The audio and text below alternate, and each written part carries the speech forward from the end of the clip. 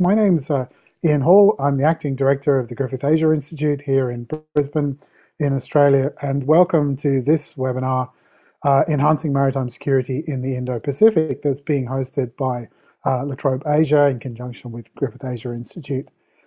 Look, I'd like to acknowledge the traditional custodians of the land on which I'm speaking today. That's the Yagara and Turrbal peoples. I'd like to pay respect to their elders past and present and extend that respect to all Aboriginal and Torres Strait Islander people. Well, we're here to kind of celebrate, I suppose. We're here to launch a policy brief. And that was the product of a series of workshops that we held in January and February of 2022. Unfortunately, I don't have a hard copy to hold up in front of you, so I'm just going to share my screen briefly so that it'll give you an indication of what the policy brief looked like. So here it is, the same title as the session that we've got today, Enhancing Maritime Security in the Indo-Pacific, and the product of collaboration between Hilary Briffa and Alessio Patalano at King's College London, Beck Stranding, of course, Director of La Trobe Asia, and myself at Griffith Asia Institute. So you can access this policy brief online from the Griffith Asia Institute site and also from La Trobe Asia. Now that brief was the product of, as I said, some workshops that we held earlier on in 2022 with support from the British High Commission in Canberra. And I'd like to thank Diana and Kate, who's on this seminar this evening, as well as Jill in GAI for their work that they did in putting together the workshops and also the brief. So the aim that we've got today is to answer three questions that we discuss in the brief and that we're going to talk about in a bit more detail today. First one is what are the central maritime security challenges in the region, that is the Indo-Pacific. The second one is how are regional states responding to those challenges. And the third issue that we've got to discuss is what are the legal and institutional mechanisms that exist and perhaps should exist in the region to manage their disputes. To explore these questions today, I'm really delighted to be joined by three friends and three participants in earlier dialogues. So they are Huong Le Thu, who's just now moved to Perth USAsia Centre, where she's the Principal Policy Fellow, Tara Davenport, who's the Deputy Director of the Asia Pacific Centre for Environmental Law at the National University of Singapore in Singapore, and Abhijit Singh, who's the Senior Fellow at the Observer Research Foundation in New Delhi. So welcome to all three of you. It's a pleasure to be talking this evening to all three. So look, to explore these questions, as I said, we've got three questions to talk about. I'm going to pitch one question to each one of the speakers. And just on housekeeping, the speakers are going to speak on each one of these questions in turn. And then what I'm going to do is open up this session to Q&A. And you can answer those questions either through using the chat function at the bottom of your screen, or alternatively by putting up your hand or indicating somehow or another that you'd like to ask a question, and I'll come to you and ask you to pose your question. All right, so I'm going to start with you, Abhijit, if I may, and I'm going to throw you this first question. So what are, in your view, the key maritime security challenges across the Indo-Pacific region today? Thank you, Ian. Thank you for that question. Before I start, let me congratulate the La Trobe Griffith Asia Institute and King's College London for this excellent report. I'm assuming it's excellent. I've not gone through it, but I was certainly part of the workshops that were held back in January, and I can say with great certainty that these were very thought-provoking, very lively discussions, and I'm sure some of the findings of those discussions have been captured. The essence of those discussions has been captured in this report. So I'm going to dive straight into the question that Ian posed, and in the interest of time, I'm going to limit myself to three observations. There's for some time been this understanding that the Indo-Pacific region is impacted by both traditional security challenges and non-traditional. The regular ones, that state-on-state security, great power competition on the one hand, and non-traditional security, which is more in the nature of human security challenges, humanitarian assistance, disaster relief, constabulary operations, etc. And the understanding that these are two different baskets of challenges.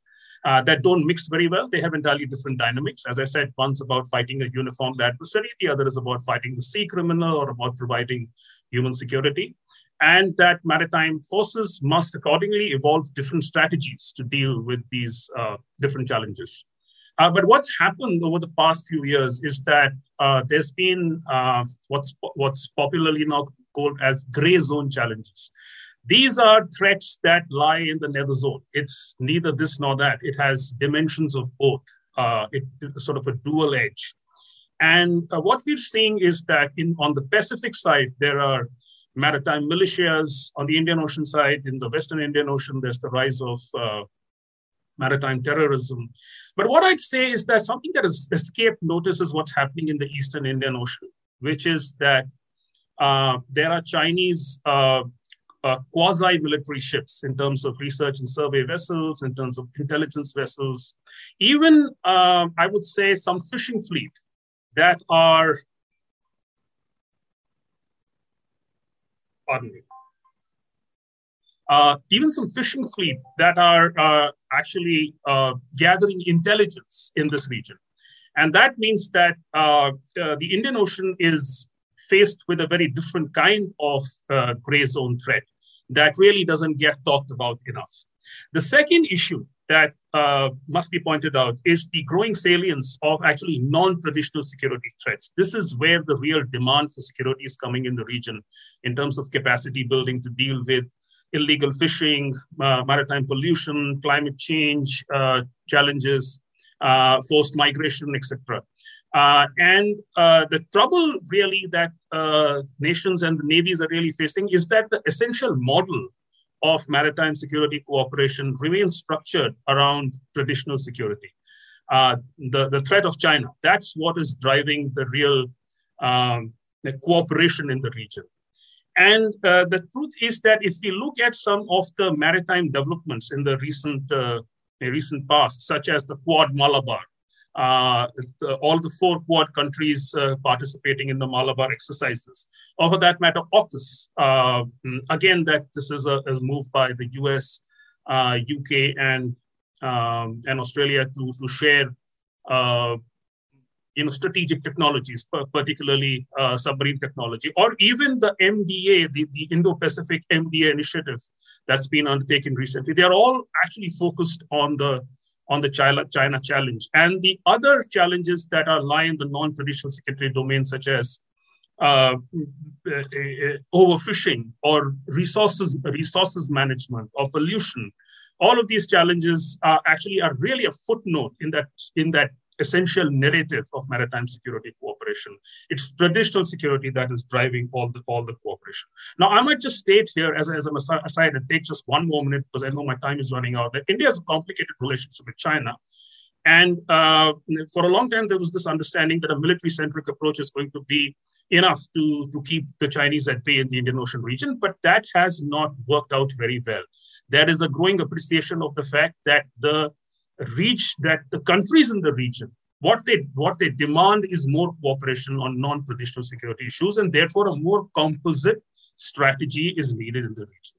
So I'm going to stop by saying this, that for all the emphasis on the rules-based order, there is still less clarity on what exactly will be the nature of cooperation that is needed to deal with both the Chinese threat, the threat of China in the Pacific and in the Indian Ocean, and on the other hand, also deal with non-traditional security challenges, because every country has a different way in which it defines these challenges.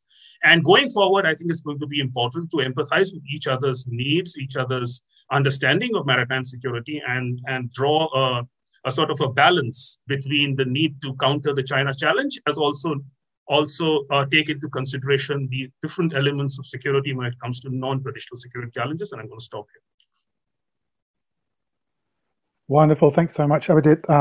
Characteristically incisive and direct. And that takes us also very helpfully to the second question, which I'm going to throw to you, Huong Le Thu.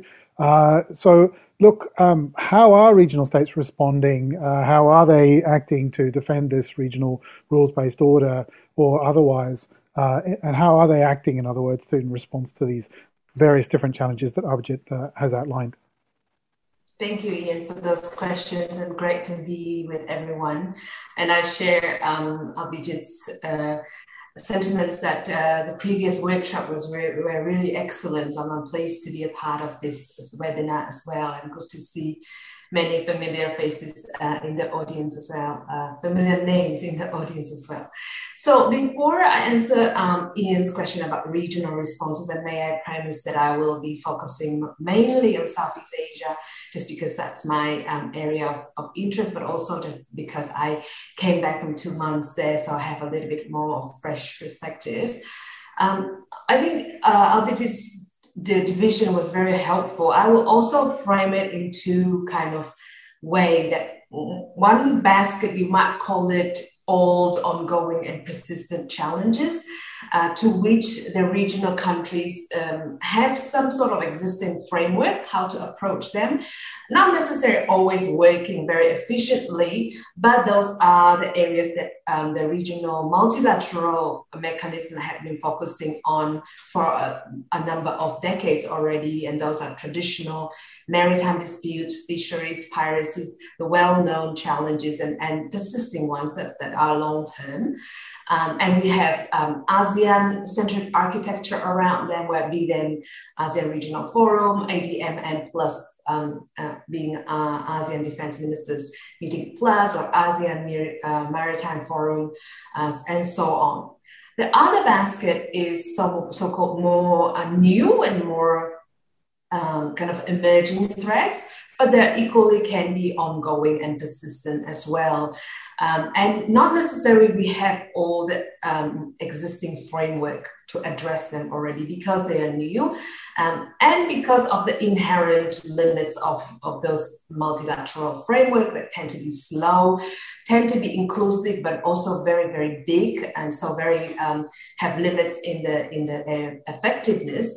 And those new challenges are often requiring much more timely approach and much more targeted or tailored approaches, be them, for example, cyber-enabled threats, or supply chain of critical goods, such as oil, gas, food, and other things that we are experiencing right now. But I would also say that they are intertwined. They're not completely separate. We also see one reinforcing another in terms of mounting challenges. And oftentimes there's no one challenge that countries need to respond to, but many at the same time. So in terms of responses that Ian asked me, I think there are a range of responses, and there's no one solution that is prevalent across the region to those many challenges, and not even a clear leading preferences, I would say. Except maybe, there is a very much fashionable and talk about minilateralism propelled by Quad and AUKUS, and more or less in big announcements such as submarine announcements with AUKUS, or plans or even imaginary plans about potential joint patrol on the Quad, or other coordinated deployment of tech equipment like satellite that may assist monitoring of the maritime domain and whatnot. And so there is a lot of enthusiasm about those new unilateral framework that are more exclusive in nature, allegedly more effective because of that, and more tailored, and in a way are selective of the members that have more or less coordinatable capacities, or have more similar views to the threat. When it comes to the bigger region, and even in Southeast Asia, because the recognition of threats is so different from country to country, it's very hard to coordinate. And it's even harder because of the different capabilities and resources. So the fact that countries recognize different threats, different level of severity and urgency, make it challenging to make the multilateralism work. So for now, my own assessment is that multilateralism become a habit, a diplomatic practice, a space for deliberating, rather really a space for actionable plans. So there are a lot of threats and challenges are being responded individually. And I think the effect of the war in Ukraine, as well as China's continuous zero COVID policy, causing disruption and backlogs in supply chain of critical goods such as oil, gas, and causing food prices soar, many countries in the region make food security and other so-called non-traditional security main preoccupation right now. And you have countries including Indonesia that even go to the extent of saying, let's not discuss about China. We don't want to talk about those well-known threats anymore. And a lot of countries prefer to play down those security challenges, including China's provocations, be them in or the increased activities in the maritime militia, for example. And that plays to the Beijing's tactics that it targets often individual countries rather than collective.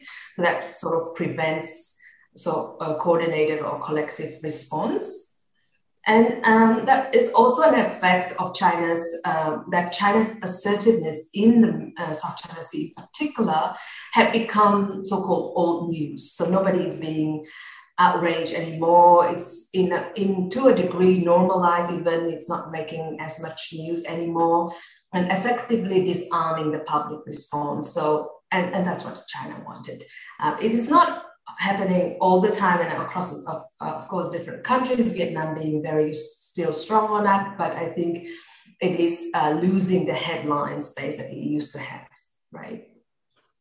The Ukraine war, I think, brought a lot of anxiety too. So there's a political factor there that the risk, and the countries in the region realize that the risk of war is no longer an imaginary, and geopolitical tensions are very tangible. So there is a little bit of also desire to lower the temperature in the region and not playing up too much into the risk of further escalation, at least diplomatically. I think the political factor will still be there one way or another. But for example, one of the latest news was that the US has withdrawn from the ASEAN Defense Ministers meeting on counterterrorism, which is not necessarily, something particular sensitive, but that was because it was chaired by Myanmar and it was happening in Moscow. So the challenge to the ASEAN style of multilateralism will be there, and that will be a political one. And to what degree we will have a broader regional multilateral responses or coordination in the Indo-Pacific, it's going to be really much on political factor. And equally, individual countries as well, you see that in the Philippines with the change of leadership. So it will be up to the Marcos Jr. administration, for example, how they go about the arbitral tribunal ruling from 2016. And that will, of course, have impact on the whole region, and that will be predetermined collective approach to the regional dispute management, for example. So what I'm trying to say here is that we have a plethora of challenges and different options of responses, but I would underline and highlight the political factor behind it, because they will determine the choices, the preferences at the end of the day, where resources and commitment are being put in most cases. I think my time is up, so I'll yield the microphone to Tara. Thank you. Thank you so much. It is an absolutely impossible task to ask you to cover a huge region, and it's so many varied responses to what is happening in quick time as well. But thank you so much. And to do all of that in less than 10 minutes is absolutely impossible, as I suggest. But Tara, I'm going to kind of do a similar thing to you as well. In terms of the regional mechanisms that we have for dispute resolution, can you give us a sense of what they are, of what's lacking, of what might be, and so on? So Tara Davenport, it's over to you. And then after that, we're going to have questions, and you can ask your questions at the bottom of the screen. There's a question and answer box there. and I will read those questions out. So Tara, over to you. Thank you very much, Ian. Can you hear me? Yes? Okay, great. Again, I must echo the thanks of Abhijit and Huang. Delighted to be here and delighted to have participated in the earlier seminars, which were very lively. I am talking about the legal mechanisms that exist to manage or resolve ongoing disputes. And I would like to start off by saying that from an international law perspective, there is no widespread consensus on what is meant by maritime security. And indeed, the 1982 UN Convention on the Law of the Sea, there are very few references to maritime security. And of course, because of this, scholars, policymakers, and government officials have tended to identify existing or future threats to maritime security and what needs to be taken to address such threats. And I think Huang and Abhijit have basically addressed that very well. For this region, and again, both have been, this has been addressed by the previous speakers, there exist several maritime security threats from a variety of sources. But because of my own individual interest, I wanted to focus on the interstate dimension of maritime security concerning sovereignty disputes and overlapping maritime claims and the potential legal mechanisms that can be used to resolve or manage such disputes. As we all know, Southeast Asia has a very complex maritime geography, and nearly all Southeast Asian waters are enclosed as territorial seas, EEZs, or archipelagic waters. There's a complex coastal configuration, complicated with gulfs that penetrate deeply, and there are a multitude of large and small islands, some of which are subject to sovereignty disputes. While the territorial sovereignty disputes over the Spratly and the Paracel Islands in the South China Sea and the sort of consequent disputes over maritime entitlement are, I would say, a primary source of tension in the Southeast Asian region. Again, I'm also only focusing on Southeast Asia. It is not the only area of uncertainty or potential conflict. There are other maritime areas which have not been delimited for various reasons and can also be a source of escalating tensions between states in the region. These unresolved maritime entitlement issues have implications for maritime security because, of course, activities by other states in these undelimited areas can strain relations, but also pose an impediment to cooperation on maritime security threats posed by non-state actors, including piracy, terrorism, and maritime transnational organized crime. I will focus very briefly, hopefully, on three legal mechanisms, which are by no means exhaustive. Number one, third-party binding dispute settlement. Number two, third-party non-binding dispute settlement. And lastly, international agreements, which can be either binding or non-binding. With regards to third-party dispute settlement, right, as I'm sure the audience is familiar with, sovereignty disputes can only be resolved by international courts and tribunals if states agree to submit to such disputes to international courts and tribunals. And while we have had examples of such sovereignty disputes being submitted and complied with in the region, such as the Singapore-Malaysia dispute over Petra Branca and Middle Rocks, and the Indonesia-Malaysia dispute over Ligatan and Sipadan, I do not see such a complex sovereignty dispute over the South China Sea features being submitted by agreement to an international court or tribunal anytime in the immediate future.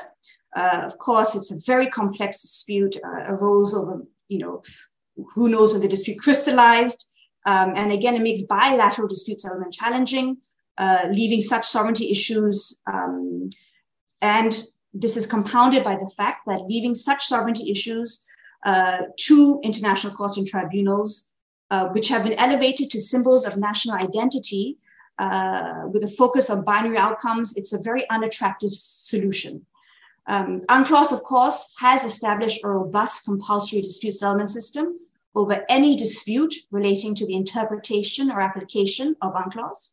UNCLOS courts and tribunals will not decide sovereignty disputes in principle, but disputes relating to maritime entitlement, maritime delimitation, and activities in contested areas could be subject to UNCLOS compulsory dispute settlement, provided that none of the compulsory or optional exceptions apply. In particular, Article 298 allows states to opt out of disputes relating to maritime boundary delimitation, as well as military activities. In the Southeast Asian region, Malaysia, Singapore, Thailand have excluded disputes falling under Article 298 from compulsory dispute settlement. And in the East Asian region, both China and Korea have. This may limit the utility of UNCLOS dispute settlement mechanisms, of course, subject to the caveat, if you have very good international lawyers who are able to frame the issue in a way in which the International Court of Tribunal will accept jurisdiction.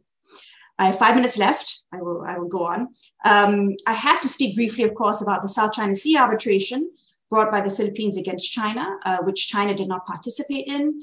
This has often been used as an example of the inherent deficiencies of international law and third-party dispute settlement. But as I've argued elsewhere and even in the previous seminar, the value of adversarial dispute settlement goes beyond compliance and includes clarifying legal issues, serving as a process for disputing states to clarify and examine their own claims and articulate them in a legal manner. And of course, decisions of international courts and tribunals have also been used as focal points and leveraged by other actors. I will now briefly go on to third-party non-binding dispute settlement. And when I refer to third-party non-binding dispute settlement, I'm referring to processes which involve mediators or conciliators, whereby the report by the mediator or conciliator is basically an attempt to impartially examine disputes and an attempt to define terms of settlement that may be accepted by parties. But again, this is a non-binary outcome. Parties are free to reject the report. The Australia-Timor-Leste conciliation, which was unilaterally brought by Timor-Leste against Australia, is under UNCLOS, is often touted as a successful example of conciliation, as the conciliators were highly skilled and able to really understand the interests and needs of the parties and come up with an agreement that was acceptable to both. The prospect of compulsory conciliation under UNCLOS being used to resolve some of the disputes in Southeast Asia may be limited because of the specific requirements in the Law of the Sea Convention. But of course, voluntary conciliation, whereby both parties agree to conciliation, still remains a useful dispute settlement mechanism. Lastly, I want to briefly talk about international agreements, right? Of course, these are international, they are international conventions or treaties. And I wanted to really highlight the active boundary diplomacy that has taken place in Southeast Asia. Between 1969 and 2019, there were 32 delimitation agreements where a boundary was agreed upon, and 12 provisional arrangements, which were sort of agreed upon pending a boundary agreement. And these include joint development arrangements, joint seismic arrangements, and conflict management agreements. Some of them are not in force at the moment, and not all of them met with equal degrees of success, but that is an option that remains, particularly for states which are not ready to resolve maritime delimitation. And of course, both maritime delimitation agreements and provisional arrangements require extensive negotiations, a political will, a lot of consensus between parties, and there are also inherent difficulties with that. And maritime delimitation agreements in particular are predicated on sovereignty disputes being decided. Lastly, I wanted to talk about non-binding agreements. And again, there are some non-binding arrangements which also exist to manage tensions. These include the ASEAN-China Declaration on the Code of Conduct. Right now, there are current negotiations on the Code of Conduct. There is the Code for Unplanned Encounters at Sea and the China-US Memorandums of Understanding. And of course, again, with varying degrees of success. And much emphasis has been placed on the non-binding nature of these instruments and that they are not really legal instruments or law per se, although I would sort of beg to disagree. And I would also say that these instruments also have a very useful role to play, particularly in these ancillary issues that arise from maritime entitlement disputes, right? They serve, I'm preaching to the choir here, they serve as confidence building measures, right, which reduce uncertainties and build confidence. And I think also I'm very interested in processes. The processes in negotiating such instruments are also very important. Officials meet, they're able to communicate their national positions, and they may sometimes, depending on the situation at hand, serve as benchmarks for acceptable behavior and ultimately form a way of nudging states into complying with the rule of law. So I think I'll end there by saying, but there are, of course, legal mechanisms, an array of legal mechanisms available to enhance maritime security. But I would say that not all maritime security issues are amenable to legal solutions, and that we should not view the law as a panacea to the problems that the region is facing. Thank you. Tara, thank you so much. It's been fantastic having you involved this evening, but also so more broadly in the project. And I think all three of the speakers today have given an indication of the kind of the flavour of the sessions that we had earlier on in the year, which brought together experts in security as well as political and diplomatic specialists, and of course international lawyers into the broad discussion, and really enriched that discussion as we went along through those 4 sessions. And we hope to have done all of that justice in the report that we've published just recently. So look, we've got time now for some questions and some comment and so on from the audience. What I'd like to invite you to do is to type up your question in the Q&A box, which is at the bottom of the screen. If you just click on that, you can open it up and ask the question. So I'm going to address those questions one by one, if I may.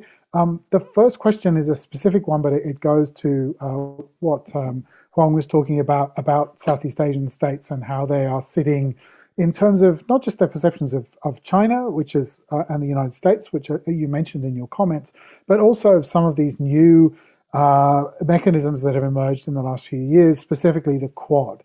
And so there's a question there from Lin Ha about the Southeast Asian perceptions of the Quad, and asking specifically about Vietnam, but in your response, I'd invite you to speak more broadly than that. And the question also references some research that you did, Huong, a few years ago, so in 2018. I know there's been some more recent surveys done. I know William Chong and others have published some more recent surveys of Southeast Asian opinion. But I'm going to pitch that question to you now. So Southeast Asian perceptions of the Quad and minilateralism more broadly, Huong. Thank you, Ian, and thank you for Ling for the question. Yes, I think that's one of the most quoted and probably most comprehensive to date study on the Quad and Southeast Asian perceptions. I'm glad it's after 4 years, it's still making around, and recently also there have been references to it. I think it's high time for me to do another round of more updated research, given that the Quad has also evolved since then. But to answer Ling's question, yes, I think it's not surprising at all that Vietnam, in the study you reference that I authored, was so enthusiastic about the Quad, and equally Philippines was quite enthusiastic. Of course, depending what you mean by interest, right, the government's interest. As you know, the Vietnamese government is not very vocal in many issues, including the Quad or AUKUS or other regional issues, and doesn't make much of commentary or public statement that rather than very neutral and minimal ones. So you wouldn't see from official statements the interest. And if you by interest you mean an interest of joining, then of course that wouldn't be the case. But Vietnam did attend a number of Quad Plus meetings, so it was quite active in that space.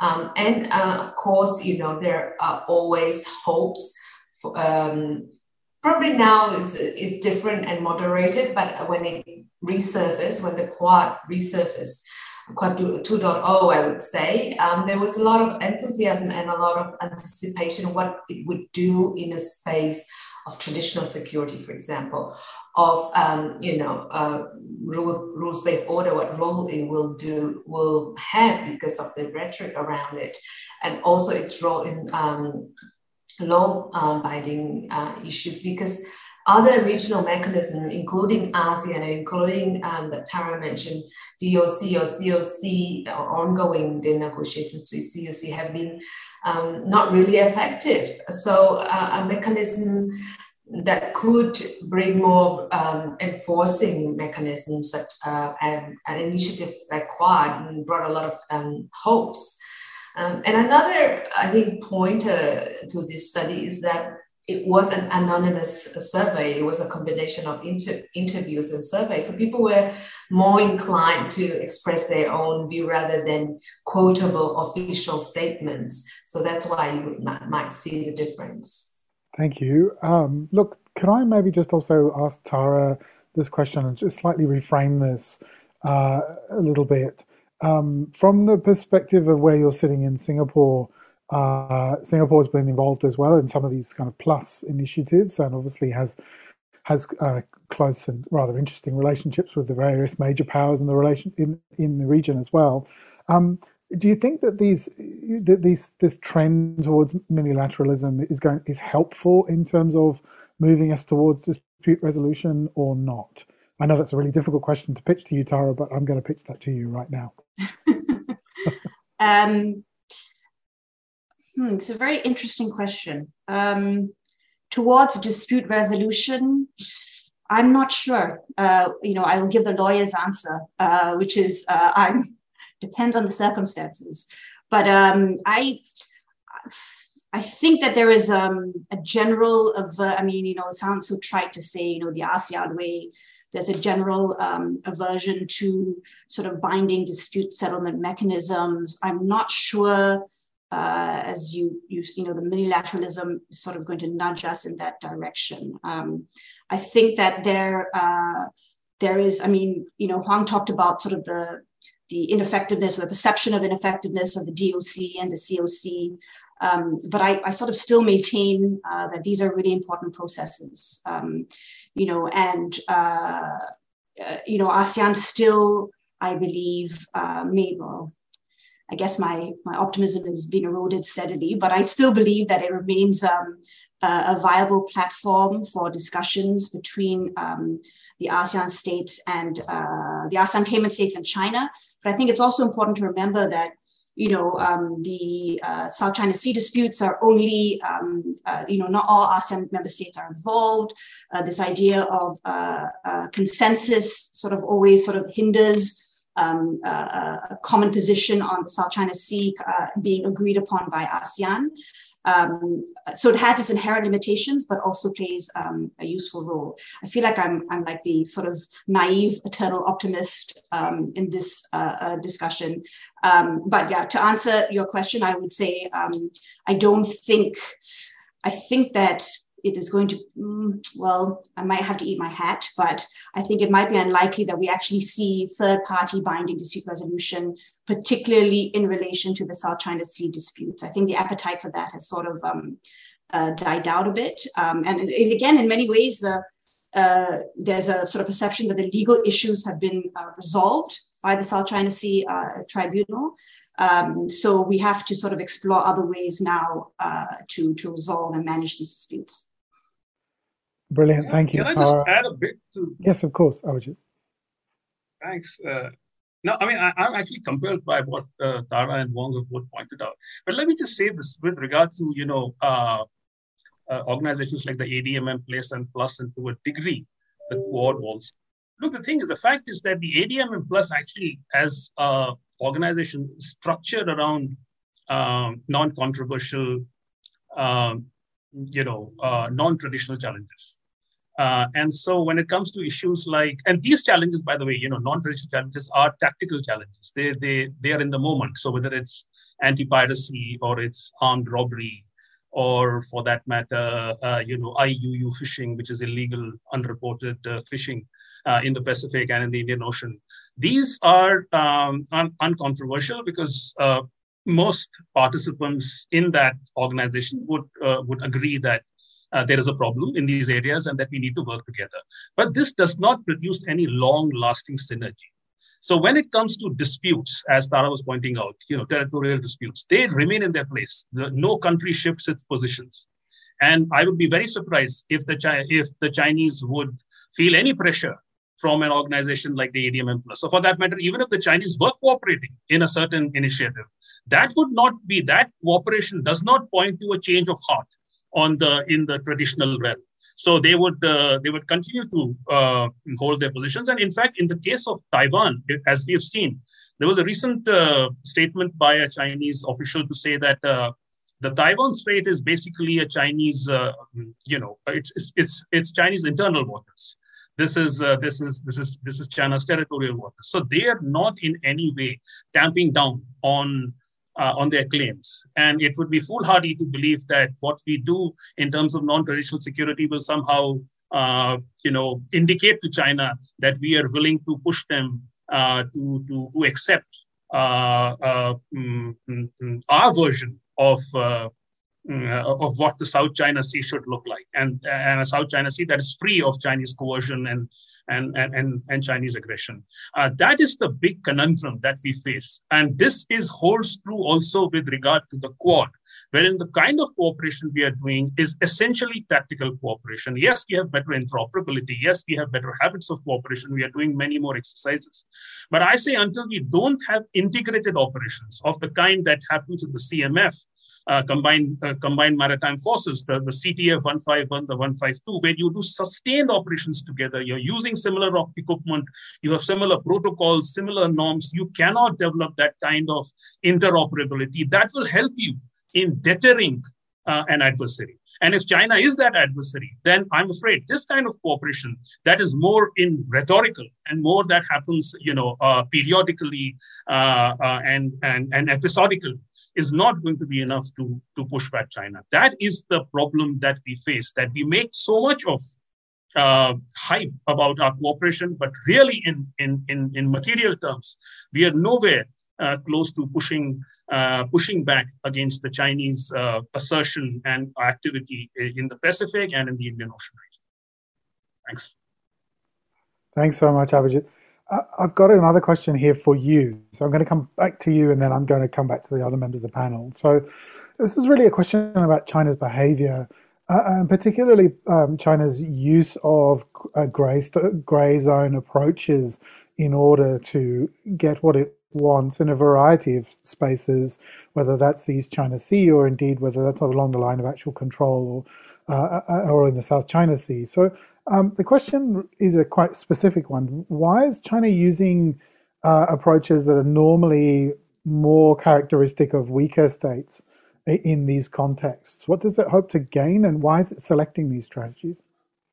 Well, China's strategy is a really smart one. And I tell you why. If you were to use military forces, then a nation really is creating the rationale for the opponent to use the military back in turn. What the Chinese are really doing is that they're using instruments that are very hard to classify as military. There is this large sense that they are meant to, in some ways, undermine Chinese adversaries or presumed adversaries. But you can never put your finger on whether these are really military instruments or not. And when the Chinese use military maritime militias, for example, in the South China Sea, Beijing always has plausible deniability to say that, well, what happened in those waters was just a tactical response. The fishing boat felt threatened by your Coast Guard ship, and therefore it went and rammed that ship. This is not as if this was commandeered by a Chinese, Coast Guard officer, or this was taking orders from the Chinese military. This is simply a reaction to what was happening in those waters. So as a result of this, China takes away the rationale for another state to use force in return, and this is a very smart move. Because it keeps the Chinese military and it keeps the Chinese Coast Guard out of the scene of action, and it allows other instruments to apply force or to push back presumed opponents. I might point out the Chinese are trying similar tactics in the Indian Ocean region, as I pointed out in my initial comments. The Chinese Coast Guard, not just Coast Guard, but the survey vessels, the research vessels, their mining ships, intelligence ships, are all in India's EEZs, as for that matter, in the EEZs of other countries, to send a signal to India and other countries in the region that Chinese presence in these waters is par for the course, and that it should be accepted because all big powers have interests in far-flung out zones, maritime zones, and it's not extraordinary for Chinese to have for China to have presence in these waters. And so again, it shifts the needle, a very quietly and surreptitiously. It shifts the balance of power in China's direction. So I would think this is a very smart strategy, and we need an equally calibrated and nuanced strategy to counter China when it uses maritime militias and gray zone instruments. Thank you, Abhijit. That's a very clear analysis of the problem, I think, and and also a very sort of convincing piece of analysis, as far as I'm concerned, as to what China is up to and why. We've got a question here, and I might come back to you, Huong, and then to you, Tara, about ASEAN centrality. This phrase that we hear all the time. It's one of those phrases in Southeast Asia which means slightly different things, I think, to different people in different countries across the region. But it's also something which has been repeatedly affirmed by statements that are made by the Quad grouping and also by individual diplomats and leaders from the major powers in the region as well. So to you, Huong, what does ASEAN centrality mean today, and what is its future as we look to a whole range of other mechanisms for managing some of the problems that we've got in the region? Impossible question to answer, Ian. But let me just quickly add on the maritime militia before I go to that one. Is that, yes, exactly that deniability, because China can or still claim good neighborhood policy, be in talks about the code of conduct with the neighbors, and claim good relationship with the region. The moment it uses its official PLA navy, it will, become an aggressor, right? But with the maritime militia and tactics, if you talk to people in the maritime domain, where the Coast Guards and others in the region, they will tell you the tactics deployed are really very sophisticated, and oftentimes they're disguised as fishermen, they're disguised as with Vietnamese flag, Filipino flag, Indonesian flag. So that gives a room for deniability there, and cause even bigger stir among countries, because it will confuse everyone at the same time. The question about ASEAN centrality. I think ASEAN centrality is becoming a mantra, but something that for a number of decades now, I think countries have not clearly defined or figured out for themselves. It means different things at different point of time. Recently, in the context of minilateralism emerging like Quad or AUKUS or others, it rather points to the challenge of ASEAN centrality. Not that we were ever on the same page about ASEAN centrality within ASEAN itself, and not that ASEAN countries are not familiar with minilateralism themselves. There are a number of, we have to make that distinction that it's not just, new minilateralism like Quad that is challenging multilateralism like ASEAN. Minilateralism and multilateralism coexisted for a long time, and they were fine. And a lot of countries, member states of ASEAN, have been and are members of other minilaterals. So there's no inherent problem there. It's a question of other emerging regional focal points, if not architecture, that for some would challenge that ASEAN centrality, or ASEAN being at the central of all regional architecture. So I think that's an important distinction to make.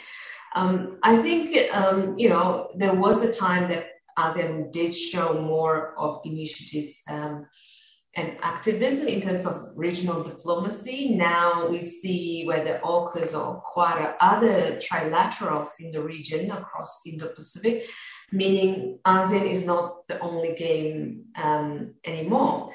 And there are other maybe competing, but not necessarily competing, because they have a different function as well. So I think for ASEAN needs to work out the relationship with the new initiatives, whether it likes it or not. And it needs to be relevant by not by the virtue of absence of other institutions, right? That's a wrong assumption. And ASEAN centrality is not guaranteed by absence of Quad or AUKUS or anything else. If ASEAN can assert a centrality, it should be able to assert despite of proliferating new initiatives. And I think what we're seeing now is that challenge being perceived externally, but it's also pointing to the internal weakness of ASEAN, and perhaps the crisis of confidence within ASEAN itself. So, I'm an ASEAN observer for a long time, and I've been supportive for ASEAN a long time too, but I do recognize that there is this internal crisis of confidence within, and without that being resolved, I think whether Quad or any other initiative will always be seen as something that challenges ASEAN centrality. Brilliant, thank you. I am going to throw this one to Tara. I'm going to note as well, we've got 10 minutes left. If anybody's got any further questions, please do type them up in the Q&A.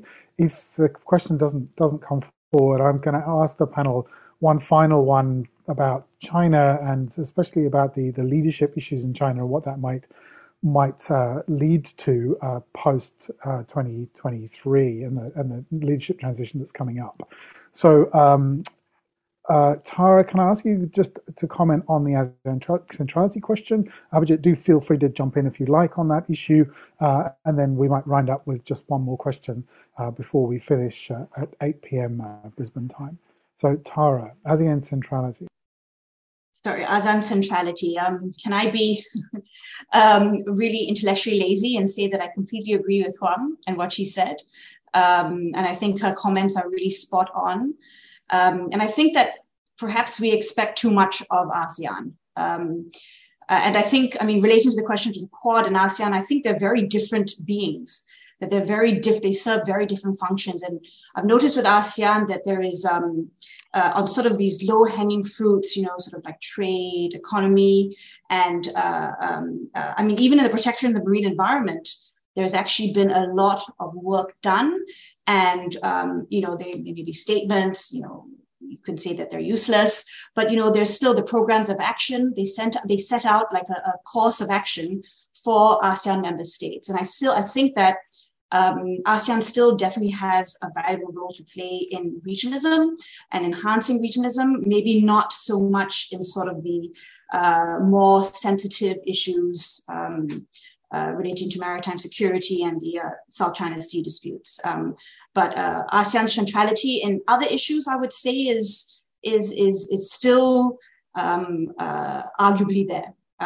But I agree with Huang and exactly what she said about they are going through an internal sort of crisis of confidence on being challenged by these various unilateral initiatives.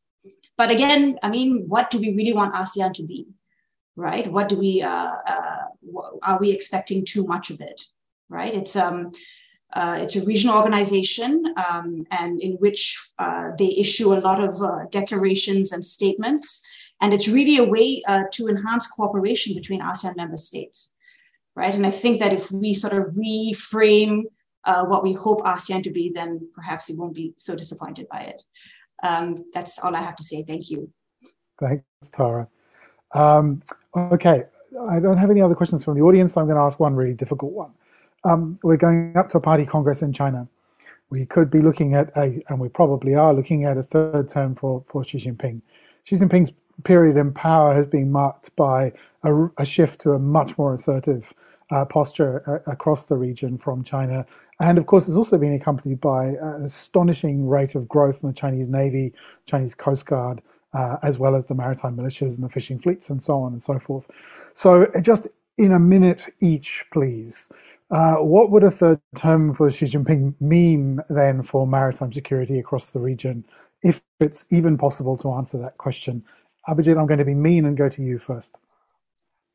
Yeah, well, I'd say that a third term for President Xi Jinping would mean that, essentially mean that the status quo in the South China Sea, and I would say across the Indo-Pacific region, would sustain for another few years. I think under Xi Jinping, whatever his domestic policies may have been, and this is a question that only the analysts that look at China's internal politics will really be able to answer, whether that's been good for China or not. I personally think that this is that the issue is controversial. There's a few things that he's done that's not quite been in the interest of the Chinese people. But as far as maritime security is concerned, I think China has a better sense of what its position is in the region and in the world. And if you look at the militarization of the Chinese Navy as well as the Chinese Coast Guard in terms of the assets that they're now getting, and I'm talking not just destroyers and frigates, and for that matter, even the aircraft carrier, but also high-tech submarines. The fact that the Chinese now have a sort of a space program, they're much more secure when it comes to using cyber technologies. So China knows that it is a power to reckon with, and I think pushing China back in the Indo-Pacific space, especially in the South China Sea, is going to take quite some doing. I'm not surprised that the Americans are now talking about militarizing the South China Sea in their own way. They're talking about gunboat diplomacy that's going to happen because they realize that convincing China to go with the legal mechanisms, etc., UNCLOS is not going to work in the long run. This is going to be a much more contested dynamic going forward if Xi Jinping were to continue. So for maritime security, this is not good news. But in the Indian Ocean, might I just point out, I'll just take half a minute, there's going to be a very different game playing out. And that's because we've got to realize that China under Xi Jinping has two different strategies for the Indo and for the Pacific. For the Pacific, it is much more contested. It's full spectrum dominance of the Western Pacific and the South China Sea. In the Eastern Indian Ocean and in the Indian Ocean at large, it's more about stakeholdership and incremental stakeholdership. The Chinese are going to be bigger stakeholders. They're going to project themselves as developmental partners, security providers. And there it's going to be hard for India, again, to counter China, because if the Chinese are going to come in saying that they're going to, provide the security goods and provide the developmental goods, how can India make the case that this presence is bad for the region and that the Chinese should be kept out? So the challenges that the Indo side is going to face in President Xi Jinping's third term, I'm quite certain are going to be very different from the challenges that the Pacific is going to face.